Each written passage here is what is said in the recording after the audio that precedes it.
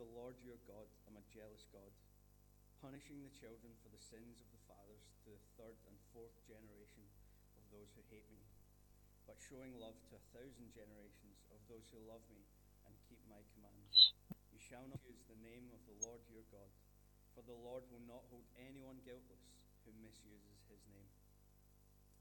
As we've been reading Exodus 20 together over the last few weeks, one of the key lessons that we've learned as a church, and that I particularly have enjoyed being reminded about and encouraged about, is the glory and the goodness of God. That these commands are not designed for us to keep us in line, but to point us to how good and how holy our God is. Because that's where the gospel starts and ends, really, with God's holiness. And they reveal the goodness of the gospel. The gospel, of course, being that Jesus came into this world and died for the sins of the world, so that we could know the Father, the God that created us. The Ten Commandments and the law in the Old Testament reveal how far we were from God's standards, and the cross revealed how close He has brought us through Jesus. And so the command, do not misuse the name of the Lord your God, is another reminder of who He is and then who we are compared to Him. I think it's important to begin with for us to get the idea out of our heads that God wants to keep us in line. For us as New Testament Christians, the law means something very different to us than it did for the Jews of the day. For the people of Israel that these commands were first given to, this law was given to the Jews to show them how to live according to God's standards. And so for them, following these commands was the difference between being acceptable to God and not.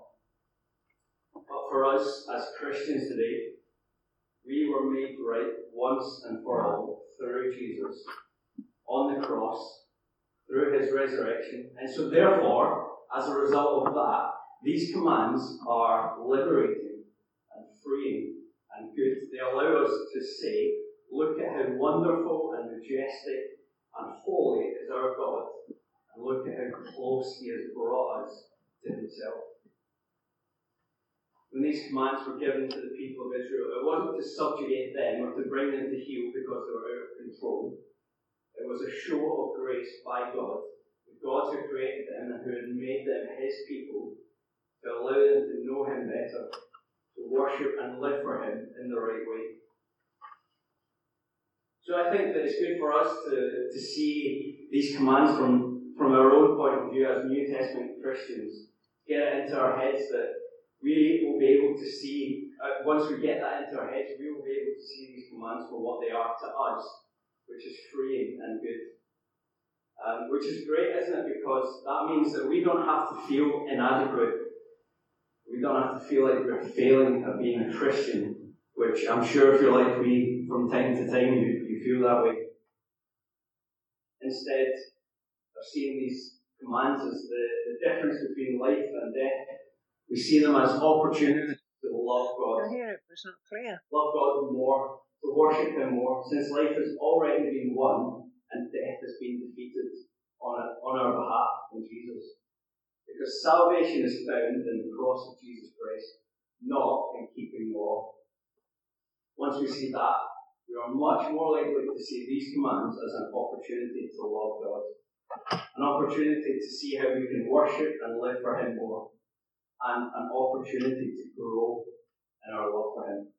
An opportunity to be better at what we are called to do with our lives, which, as Andy taught us a few weeks ago, is to glorify God.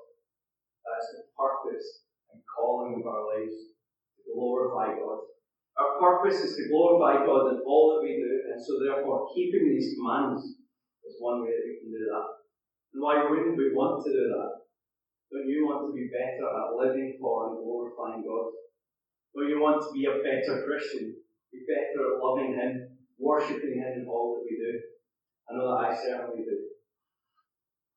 Back when we were starting the book of Exodus and we read in chapter 3, we heard this account of God meeting with Moses in the form of a burning bush. And God told Moses that he was going to use him to set the people of Israel free from their slavery in Egypt. During that exchange, Moses asks God this: "Suppose I go to the Israelites and say to them, 'The God of your fathers has sent me to you,' and they ask me, 'What is his name?' Then what shall I say to them?" And God said to Moses, "I am who I am. That is what you are to say to the Israelites. I am has sent me to you."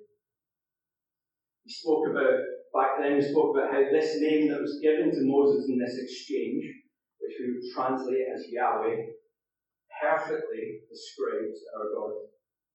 That in revealing to Moses this statement, "I am who I am has sent you," that we hear a name that completely sums up who God is, that he is creator, that he is holy, he is sovereign, and everything that we know and everything that we see in our entire plane of existence is held in his hands. To sum up, the name of our God is who he is. He is all things. He is holy and his name is holy. He is righteousness and he is love. And his name perfectly tells us of who he is. God's name tells of his character. It tells of his actions, all that he has done, and it tells us of the God who created everything that we know, and the God who sent his Son for us. God's name is wrapped up completely in who he is. You notice in the two songs that we've sang so far this morning that we speak of God's name and giving glory to his name. God's name is wrapped up completely in who he is. And so when he says this command, "You shall not misuse the name of the Lord your God, for the Lord will not hold anyone guiltless who misuses his name." We're not just talking about a word or a title. We're talking about the holy and perfect name of our Creator God. And so therefore, because of that, we have to be careful to hold it in the proper regard. We have to ensure that we treat it properly.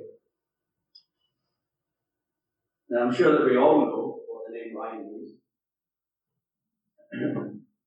Ryan means little king. If you don't regard me as little or as a king, that's quite alright, because my name was given to me by my parents. Maybe in the hope that one day I might potentially live up to that name.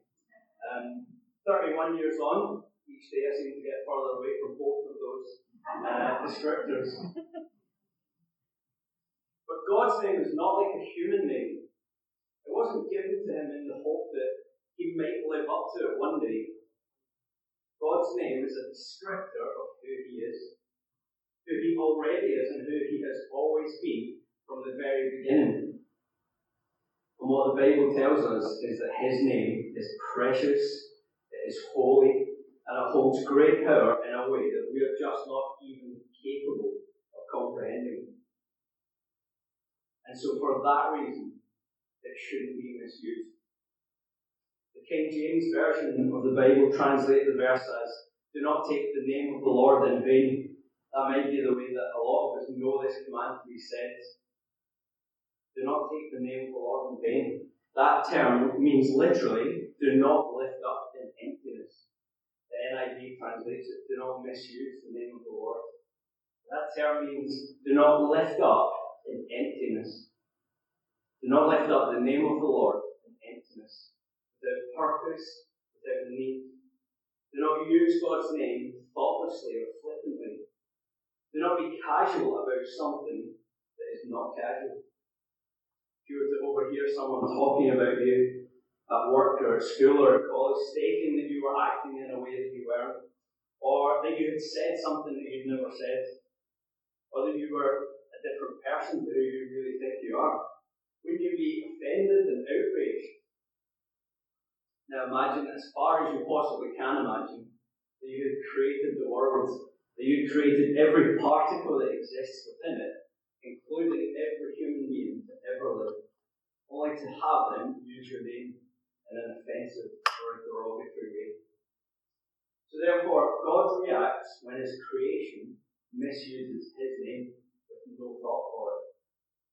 Throughout the Bible, God outlines many times the power and importance found in his name, as well as how it should be used. So I'm going to let the Bible do the talking for itself a little bit.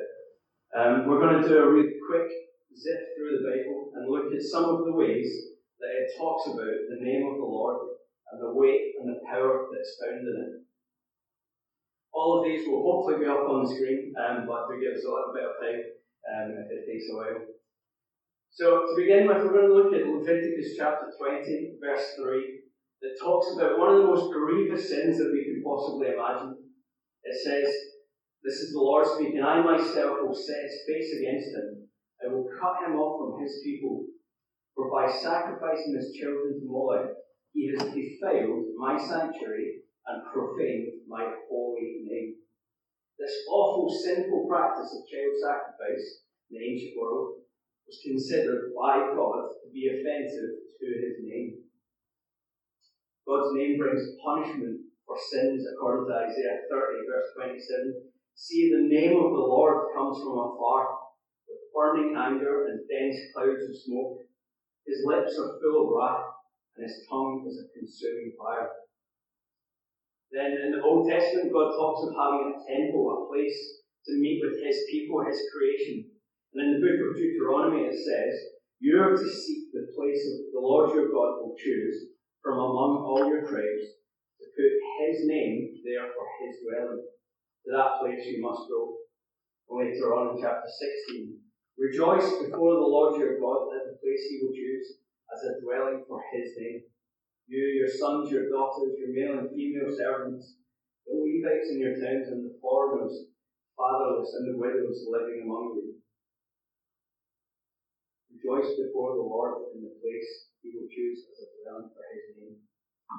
In 2 Samuel, and talking of King David, it says, "He is the one who will build a house for my name, and I will establish the throne of his kingdom forever." And then King Solomon afterwards in 1 Kings chapter 8 says, "My father David had it in his heart to build a temple for the name of the Lord, the God of Israel."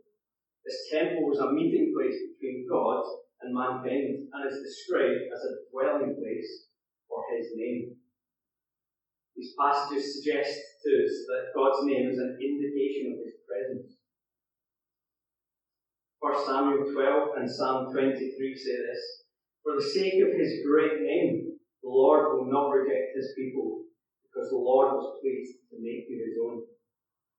And then Psalm 23, "He refreshes my soul, he guides me along the right paths for his name's sake." These passages tell us that God acts for the sake of the glory of his name. That his creation will equate his name to his goodness and his glory and his actions. We see that then happening, creation responding to God's name in passages like Psalm 29 and 66. "Ascribe to the Lord the glory due his name. Worship the Lord in the splendour of his holiness. Sing the glory of his name, make his praise glorious." Then, as we move into the New Testament, we start to learn of God reaching out to the entire world through the gospel. John 12:13 says, "They took palm branches and went out to meet him, shouting, 'Hosanna, blessed is the one who comes in the name of the Lord. Blessed is the King of Israel.'" And then just a few verses later, Jesus lifts his voice to heaven and says, "Father, glorify your name." And then a voice came from heaven, "I have glorified it and will glorify it again." And the name of Jesus Christ is at the very heart of the gospel. Acts 4:2 says, "Salvation is found in no one else, for there is no other name under heaven given to mankind by which we must be saved." And then Romans says, "Everyone who calls on the name of the Lord will be saved." Salvation has been given to us. The salvation that has been given to us is given through his name. We also read of how we as Christians have been given the amazing blessing of using the name of the Lord Jesus, who was himself God, to do great things ourselves. John 14:12-14, "Very truly I tell you, Whoever believes in me will do the works I have been doing, and they will do even greater things than these, because I am going to the Father. And I will do whatever you ask in my name, so that the Father may be glorified in the Son. You may ask me for anything in my name, and I will do it.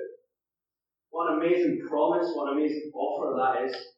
An offer to use His holy name to do amazing things in our world for the sake of the kingdom. That's a real whistle-stop tour of references to God's name in the Bible. And we have barely scratched the surface. But that should be enough to show us how important, how powerful, how meaningful God's name is. And also to see how completely wrapped up in the story of who God is, who we are as His creation, and how His name is at work in our world. In fact, His name is central to the work of the gospel. God's name holds and demonstrates and manifests His glory. And it's so important for us as His creation, as His people, as people who have been so blessed by it, who have been given life through it, to use it properly, and not to misuse or lift it up in emptiness. So how can we make sure that we are doing what we can to honour this command? To worship God in honouring this command, to not misuse His name. In large part, this command is concerning what comes from our mouths.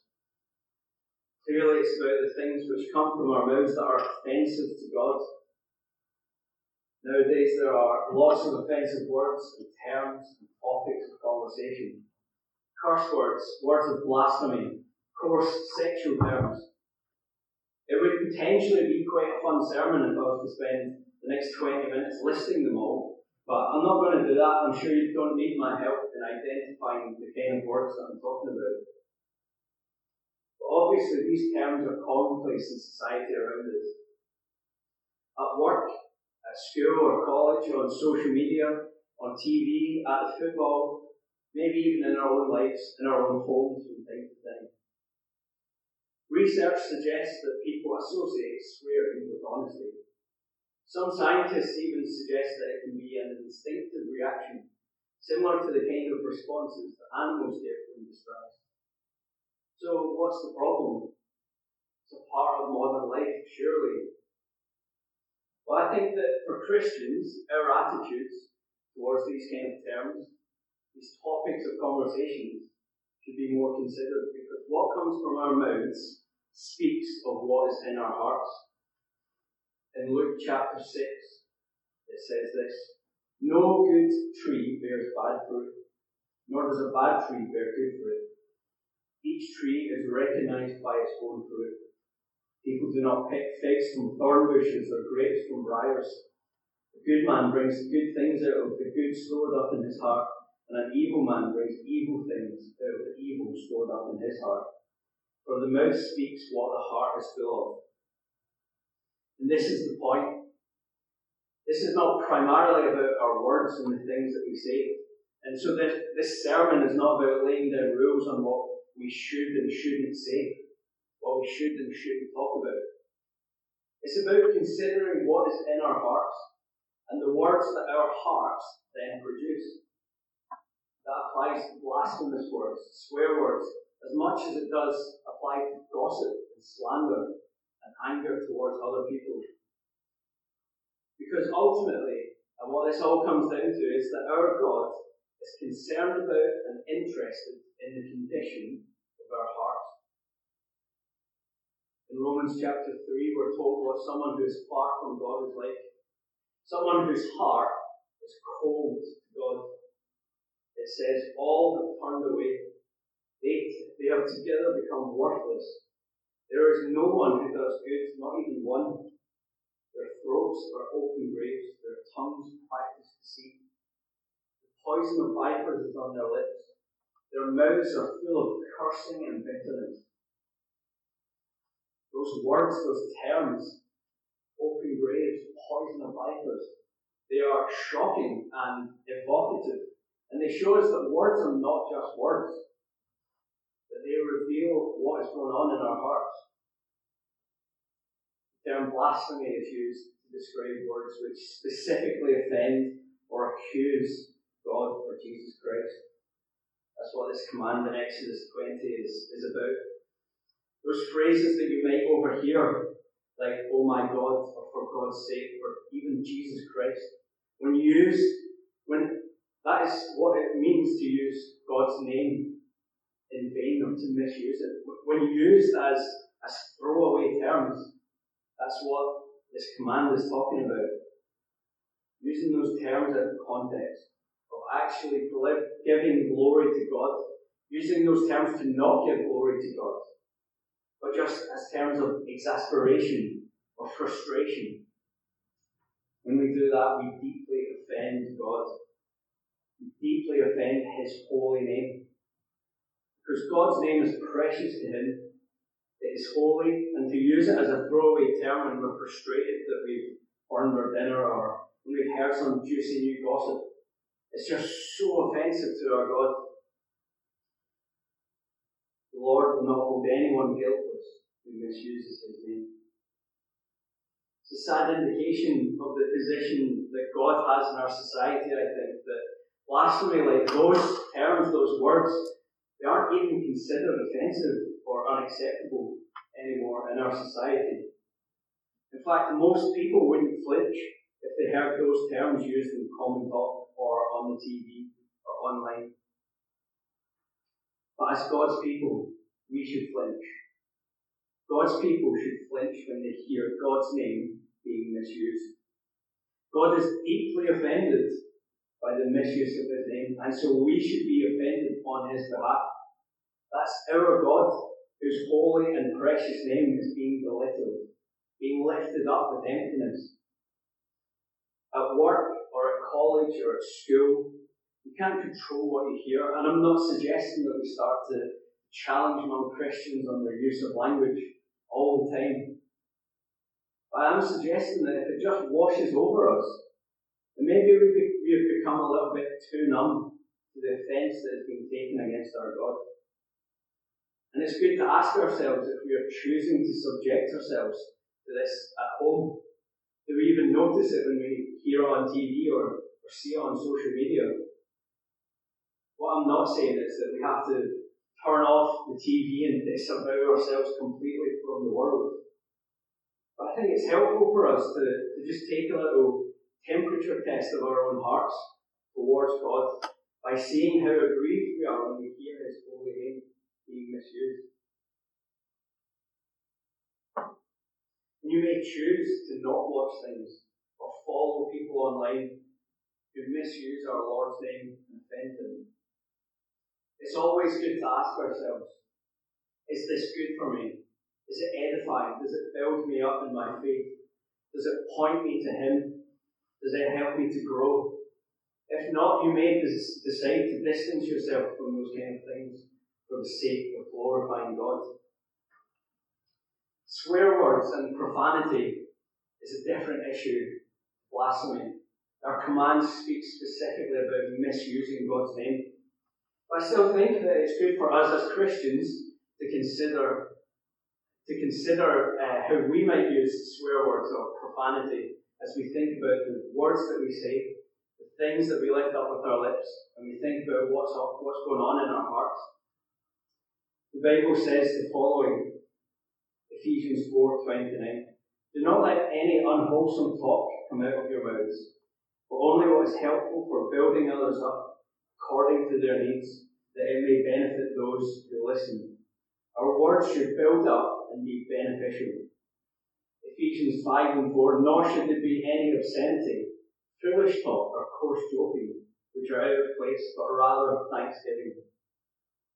As Christians, obscenities, filthiness has no place in our lives. In Colossians 4:6, let your conversation be always filled with grace, seasoned with salt, so that you may know how to answer anyone. The words that are in our mouths give an indication of what is in our hearts. The things that we say about and to other people give an indication of what's in our hearts. James 3 says this, with the tongue we praise our Lord and Father, and with it we curse human beings who have been made in God's likeness. Out of the same mouth come praise and cursing. My brothers and sisters, this should not be. Can both fresh water and salt water flow from the same spring? This is a rhetorical question in James 3. The point is that we can't have good things come out of our mouths if good things aren't regularly flowing from them. It's a great challenge and reminder that the words that we say should be glorifying to God. So it might be out of anger, it might be out of habit, whatever it might be. At the root of all blasphemy and swearing and gossip and slander is a lack of respect for our God, His name and His commandments. And what comes out of our mouths tells us about what is in our hearts, and it tells us about our attitude towards God. It doesn't have an impact on our salvation. Praise God for that, but it will reveal a lot about our hearts. And as Christians, the words that we say as ambassadors of Christ. So it's good to just take a temperature test. Just think about what we allow to come out of our mouths. What we say to and what we say about others has impact.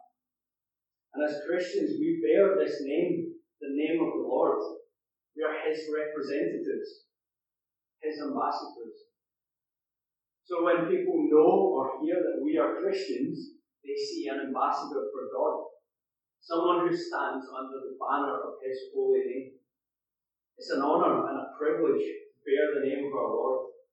We need to ensure that people hear grace and goodness and love come from our lips.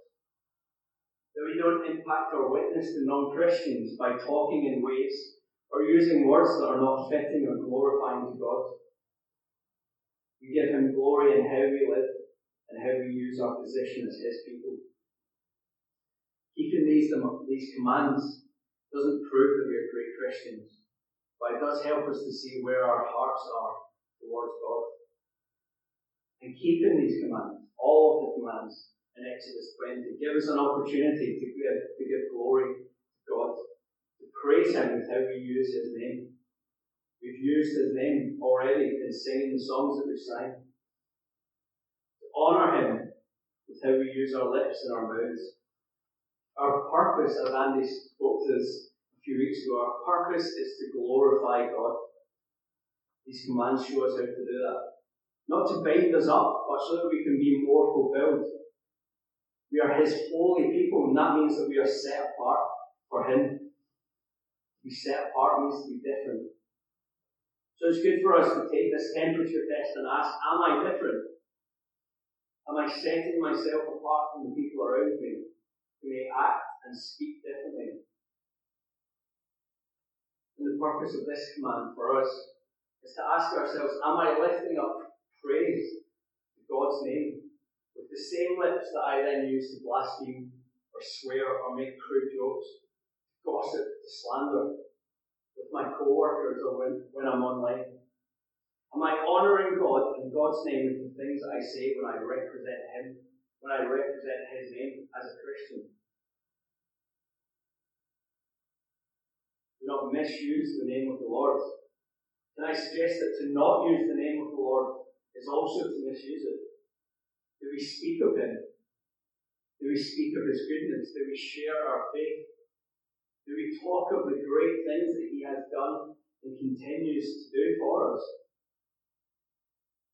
As we finish, I want to look again at these words from John 14, spoken by Jesus to His followers in the days before His death. John 14, verse 12. Very truly I tell you, whoever believes in me will do the works I have been doing, and they will do even greater things than these, because I am going to the Father.